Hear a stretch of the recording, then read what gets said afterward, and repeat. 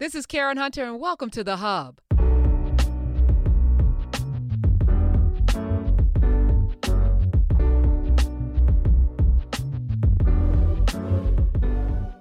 Hello, Cleopatra. Oh, is that what I'm giving? Yes, you're I thought giving I was us. giving, thought I was giving oh, what's her name?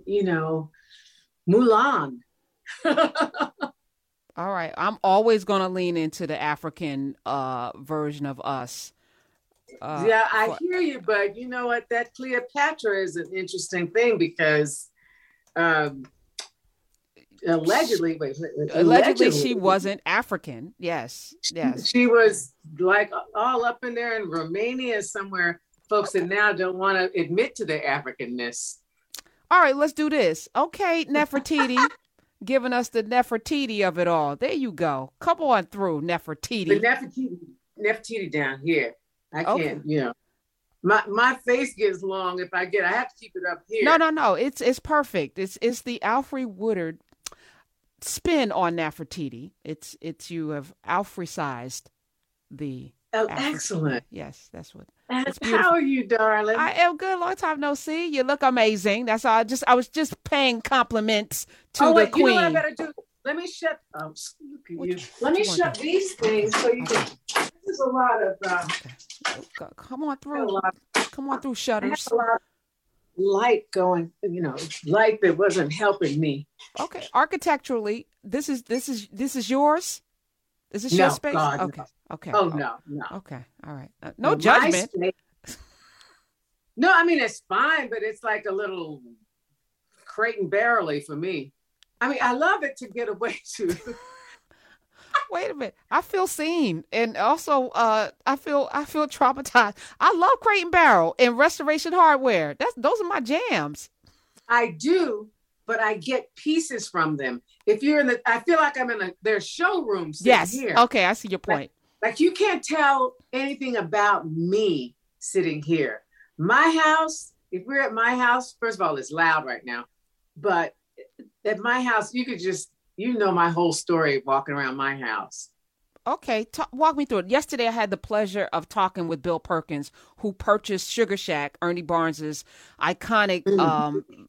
for $15.3 million. So I brought him on the show to talk about it, and he said for him it was culture. Growing up watching Good Times, listening to Marvin Gaye, that album, that Mm. iconic album. He wanted to own that, and so he went to Christie's and bought it. Black man. I was like, yes. So he just loaned it to a Houston museum, but he's going to have a watch party when he gets it back. But so we Uh, go into Alfred Woodard's home. What art? What are we looking at? well, I have a lot of Francesca Schifrin on my walls. And Fran Schifrin, uh, she goes to places usually where there is conflict, and she will live in a community, usually rural. She'll live in a community for a month or two, getting to know people, and they know that she's a painter. And then she asks them, can she paint them? Or can she paint something on their property? And so she's done a lot in Cuba, especially in Haiti.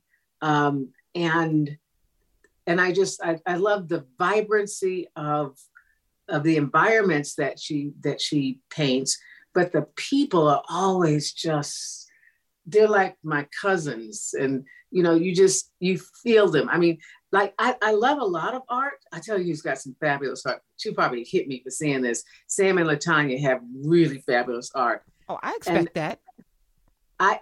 but people can have access to art, but that doesn't mean they have taste. You know what I mean? So, so I got taste, and I don't have that much access. But I have to have art that I can live with, because some art speaks so strongly to me. I can't be in the room with it, in the house with it. Like, I'd like to go and see it, but I can't have, my space has to be like my kin people in there. Art has to be my kin people, take the place of my kinfolk, and they're not loud like my kinfolk. But I have this wonderful piece by Lucy Kamalo that I got in Port Elizabeth back in probably 92, soon after, apartheid was crushed and you could actually get in. And Port Elizabeth is out in the Eastern Cape, and it's real countryside. And there was a sort of a community center that was selling crafts, everything beaded, you could imagine. You stand still, those Zulus will beat your children. But downstairs, I said, what's down there to this woman? She goes, oh, just, some things. I go down there, and the fine art was stacked against the wall because they were selling all the stuff they thought that visitors would want, like all of the beading things and pots and things like that. So crafts. And so I found this piece. I'm sure I wouldn't be able to afford it now. Thank goodness he and others got celebrated internationally when things opened in South Africa. So I have Vusi, but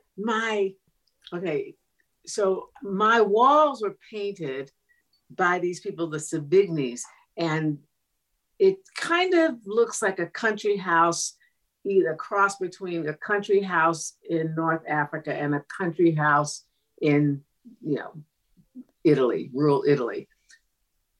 And the walls are painted, but it looks like the house was built around the walls. I'm saying this now, I'm getting a little misty. You know why? Oh, yeah, and they painted my cabinet. It's like different parts of Africa. The cabinets in the kitchen are, they make you feel like you're in Kenya. And there's some of the Arabic sort of wall paintings in gold leaf and silver leaf around it. But I'm getting a little emotional now because we're just about to tear down our house and make a whole new one, because we're all in a new phase of life. I raised my children in that house. So, but the bits, like all the paintings of, like all the cabinetry is hand painted with these designs. But I am giving all those things will go to friends who want to use the doors, the cabinets, and all of that, copper doors and things like that. I wanted to sit in this for a minute. Let me welcome the great Alfre Woodard. I don't even want to give all the accolades. We'll be here all day, y'all. But y'all know who she is. All right. Yeah. More than an actress. Because, as I was talking with Bill Perkins about that, he said one of his prized possessions was a piece of art that was drawn by an enslaved person. Because he said, our music was preserved, a lot of our music and a lot of that dance. But art, when did an enslaved person have the art material to paint, to do the time to do that, right? So if anything got preserved that came from the soul like that, it is the most valuable. And as you're talking about your house, I'm thinking about all of the lost things, all of the lost expressions that just ended up in a basement somewhere, ended up in the trash because there was no capacity to hang this or to, in life. So, I want to sit in that for a minute, because we're so super fortunate, those of us who think like, our lives are miserable or what have you. Imagine having an expression and not being able to share it with the world and not being able to be your full, complete self, which many of us can do today. Some of us are very free right now. I'm speaking for myself, but it's a luxury to be free. It's a luxury. A lot of us don't have that. And our ancestors definitely didn't. That's why it's important to, I'm really going to talk about this seriously, but the thing that popped in my head just now was free your mind and your ass will follow. But I was a big Funkadelics person. I still am. But more towards what we need to be thinking about. Madiba, that is the demonstration he did for us. You can't always control your circumstance, but you have all the power because you can control your response to your circumstance. So I think about that when I think about our people being enslaved. We still had joy. We had fun. They made fun of the master and them behind their back. I mean, it's not like, we just freedom. People can't really take away your freedom. They can enslave you, they can incarcerate you, they can just keep you in the kitchen. Like, I'm not talking about masters now, I'm talking about family. They can, they can take up all your time, and your friends can just flood you with their drama. But so our reach for freedom has to be spiritual always. And that's, you always got that. Just, at work, if people just making you want to, take off your clothes and just start screaming, go to the bathroom, sit there, go in there, and just remind yourself of what you just said. We are free. And we of all people should know that. The possibility of that, rather. So you're here, and I love every time your name pops up in town. I'm like, yes, I want to talk to Alfre Woodard. Yes, I do. Because you're always doing things, but you're always thinking, too. So I love having a conversation with you. But you're working on the series. It's an 8-part series, original series on BET Plus, y'all. BET Plus, yes. BET, which I actually have, because I got it for Jill Scott and them, and then I kept it. So, Jill Scott had the first wives. I was like, I'm going to watch this. Now she got Deborah Cox is on it. I'm like, I'm in. But this is called The Porter. And I love the premise, set in the 1920s. So it's a period piece. That means they spent some money. And it follows Pullman Porters, Junior Massey and Zeke Garrett and their friendship. But as I'm studying in class with Carr, I'm knowing that the Porters were the lifeblood of the Black community as we started to emerge out of slavery. They delivered those newspapers. It was like a new kind of underground railroad above ground with everybody being invisible Georges, but they were actually so much more. Talk about how you enter the Porter and where will we see you and what are you going to be doing? Okay, and I'm just going to say this too. Being in service is a powerful position. Modern people looking like, oh, they had to bow and scrape, they had to get off the sidewalk, they had to, when somebody rang the bell, they had to come. But they also knew everything, everybody's business. We talk about code switching. That was the ultimate code switching. That's how they got things done. That's how we got stuff. That's how you got people out of town that needed to get out of town. That's how you knew. That's how you learned about the stock market, everything. We heard everything because we were invisible. So there's that. 1921, Montreal. It's the line from Montreal to Chicago that they're running. They've just come back from the First World War. And by all reports, it remains the most horrific war because it was hand to hand in the trenches. And there were boys, even younger than we send our guys and gals off now to war. And they are Pullman Porters. But one of them chooses his, we're always strivers. One of them uses his energy towards trying to unionize the Porters, trying to get into the union, to get all the benefits. Because, the whole country was just fighting those union wars then. And the bosses, they were cracking heads and killing people to be unionized.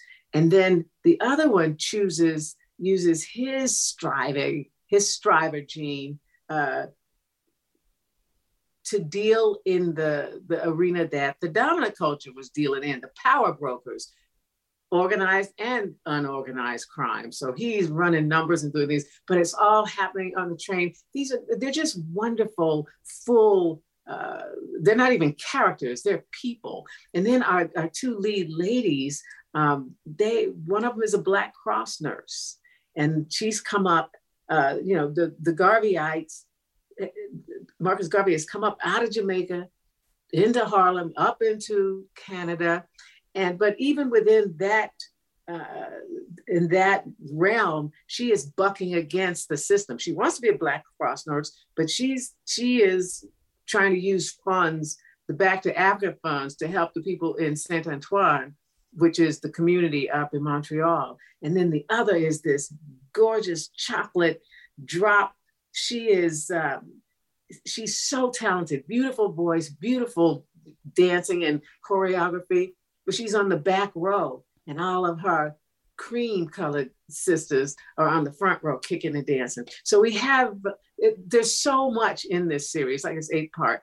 Now, my part in it, I am playing a featured part, a pivotal part, but they are the stars of this. I came on in support of this because I'll tell you after this, after I tell you what I do in it, but I came on in support of it as an executive producer. 4 months in, they asked me to, would I, because I was in another series at the time, they said, we could condense your work into six weeks. Could you come and do this? Well, they offered me a part, an associate of A. Philip Randolph. Of course, you can't have a film about Union without him. And I said, yeah, but she's, anybody could play her. Not anybody, but it was an obvious thing. She's just an upstanding woman, just don't cut up on screen. But I said, you know what? There was one that read, it said 40-year-old whore, and her name was Faye. And I said, okay, if you let me play Faye, I'll do it. And they said, Faye? And I said, yeah. And so that's why I came into it. I also told them, I said, okay, let me read everything. I wanted to read all of the stuff. Let's just look at it. And I said, and if it's not good, I can't do it. I love you. I'll be in support of you. But if it's not good, I can't be in it. And, Marcia Green and Marie Murray, our showrunners, are just brilliant. And I said, yes, I definitely will, but I want to be Faye.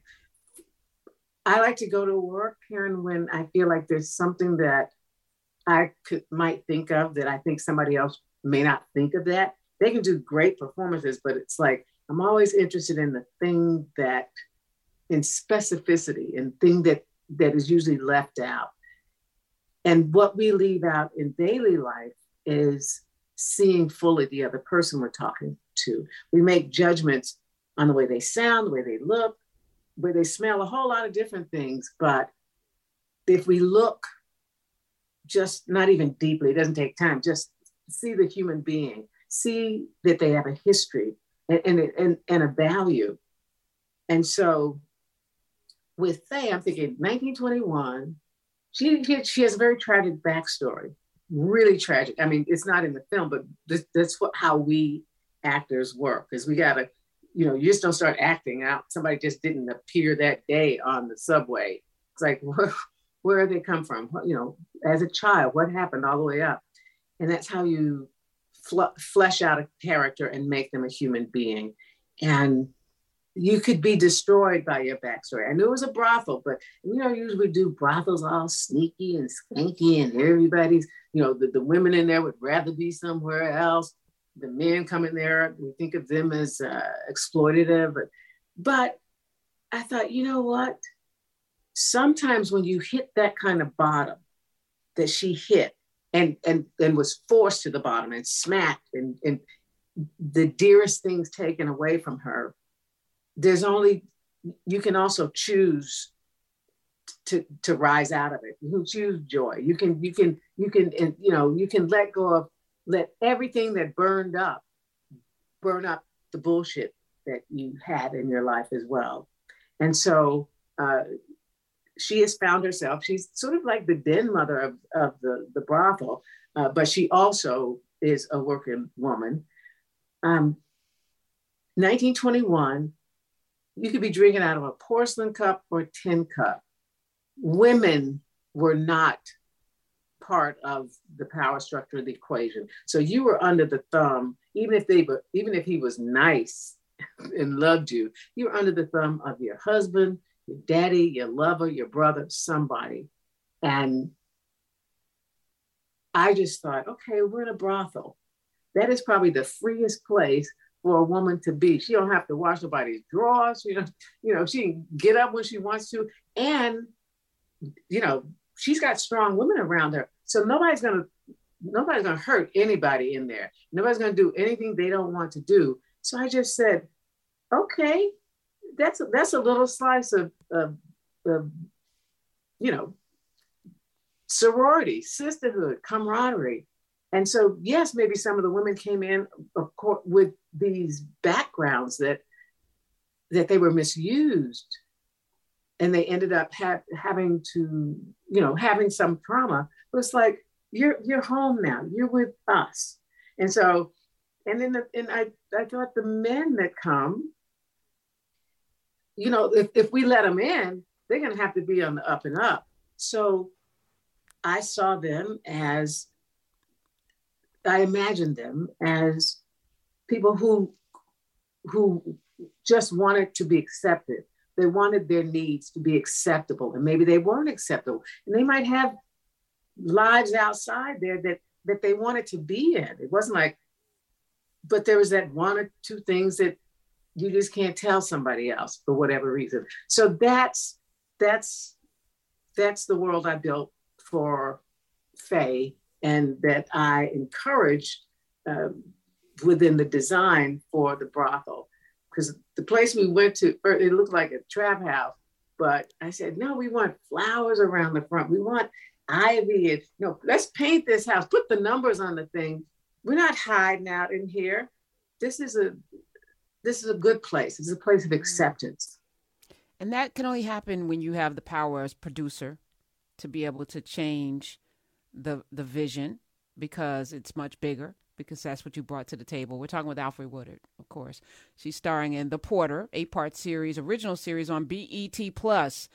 This feels like a departure for them, and I'm happy. It's a happy, good departure, something that is important to delve into these stories of our history and then tell them in a complete way, not in a minstrelly way.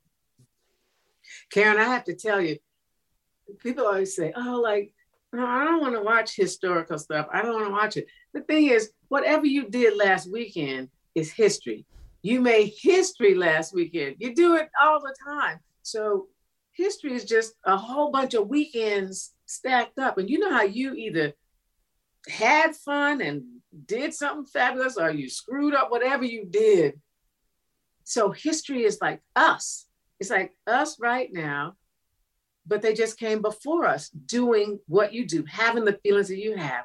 And so one of the things that I think is so remarkable about this project, Charles Officer and R.T. Thorne were our executive directors, and they directed everything. What's my boyfriend's name? Hang on, my cinematographer, just brilliant. I'll think of his name in a minute. Just the cinematography is beyond. It looks like how we say a moving picture. It looks like a moving painting. It is so beautifully shot. I'm gonna think, oh my God, he's only 31 years old too. But my children, who will usually have on, both on their computers, there'll be something on the TV, and Duncan will have another screen doing a video game. When I showed them the first 2 episodes, they shut everything off and they were riveted. So it's like there's music, there's jazz, it's 1921, we're in a fabulous club. There is lots of action, there's tension, it is thrilling. It is not your auntie's drawing room historical piece. It's alive. And you, the cinematographer, is it Jordan Oram? Jordan! Oh my God. Jordan! I'm telling you, this young brother has the chops. I was like, I don't even want to tell anybody his name, so I can just like, Jordan, come up with me now. Come up with me now. Yeah, it is quite amazing. And Arnold Pennock, let me just talk about him. He is the person that brought me into this. We have a mutual friend in Nesta Cooper, who is a daughter to me. And I work with her on C. He envisioned this and started it 8 years ago. So that's how much, he's a great actor himself. He plays, is his character, I'm forgetting. He plays one of the, Arnold Pennock. He is an executive producer, but he also is the daddy of this whole thing. And we've seen him in Candyman. We've seen him in a lot of things, Arnold Pennock. Yeah. He is amazing. This is interesting because all of them were these really accomplished artists in their own, and business people, their own reputations, but none of them had worked with more than one other person of color, if that. ever in their careers. Wow. And so that was amazing. They have come together. And of course, you know, there are other people like Caucasian Canadians. There's one of our producers, Jennifer, is Caucasian Trinidadian, real Trinidadian, not like moved there because they had a house there, but you know, and she's full of all that flavor. But it is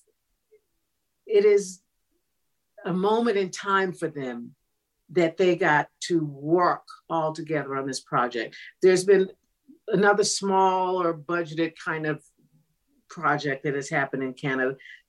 It was the colored, okay, I'll think of that. But this is really the first one. And so it's kind of interesting because Canada and the world thinks that Canada is kind of post-racial compared to other places. But if you buy into post-racial, then you don't get to enjoy the flavor of all of the ethnicities and things. You know, multicultural is, you know, people balk at it now, but that's where you get to enjoy. Why be with other people if you're not gonna be with other people, eat their food, learn? Right. Just like, you know what? Otherwise, that's like having no seasoning. Just making some food and don't put any seasoning on it. Well, we unfortunately, Alfre, we have a nation full of unseasoned food, which is why we are having the problems that we're having, because people don't want to sample the joys of life, which I think are. And also, thing is, like, there must be some jealousy about the well-seasoned food because they just want to stamp out food altogether. They'd rather not eat than to have. Okay, we know what we're saying. Yeah, and right now, go ahead. Right now, because it's important. We're on the heels of Buffalo. There was a school shooting in Texas. You know, I mean, we're in a space right now which makes absolutely no sense in any rational, spiritual way, but yet we're here. We're here, and I'm gonna tell you, I have had to really keep myself, just pull back a little. I have to slowly let in the fact of what happened in South Texas yesterday with those babies. You know, it happened once before and we did nothing. And anyway, it is just, the earth is weeping right now. And just nothing in nature can believe that we're still allowing this. And it's not about the one person that goes off. It's about us. If it was happened for the first time anywhere in the world, we should have responded in the way that thinking people do and loving people do.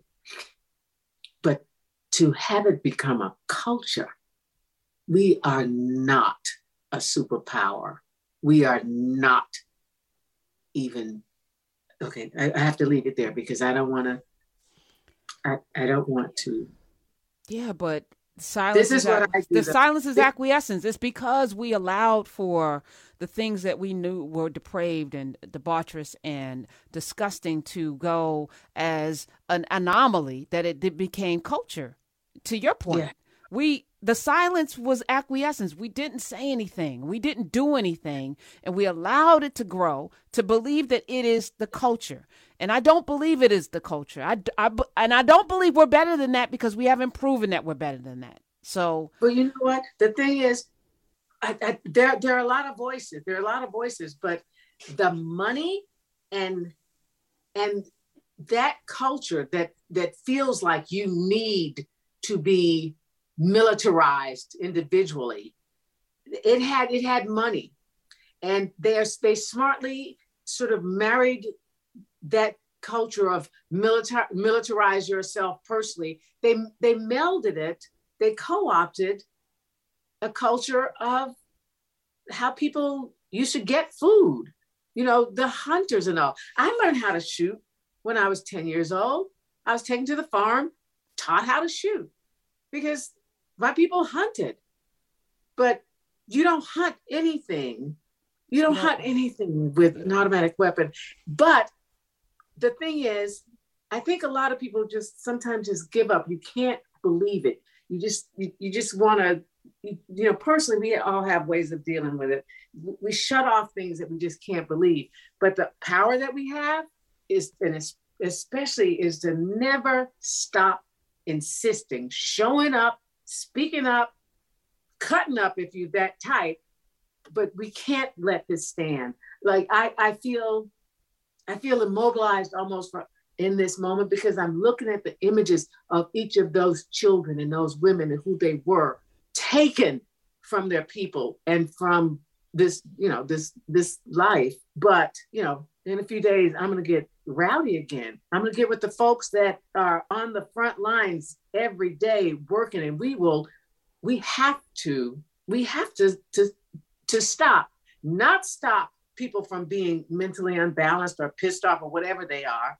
They're individuals. We don't need to even focus on them. People act like, oh, that's that one person. The means by which all of this happens. And now I'm too keyed up now. But the means by which this happens, we are in control of that. But we have to fight it. I'm not sorry, because I think we need more people to do something, to say something, to be something other than what is happening, and to not accept it. So I appreciate that you're out there in them streets, Alfre Woodard, both physically and mentally and spiritually, and using your money and your power to say different things, and also to remind people, because it's not just what we do, it's what we forget. We keep ending up back here because we forget. So part of the work that you do as an artist, and part of this with even the Porter, is to remind us where we come from, who we really are. Yes, there are always going to be two paths to take. You're going to have to make a choice.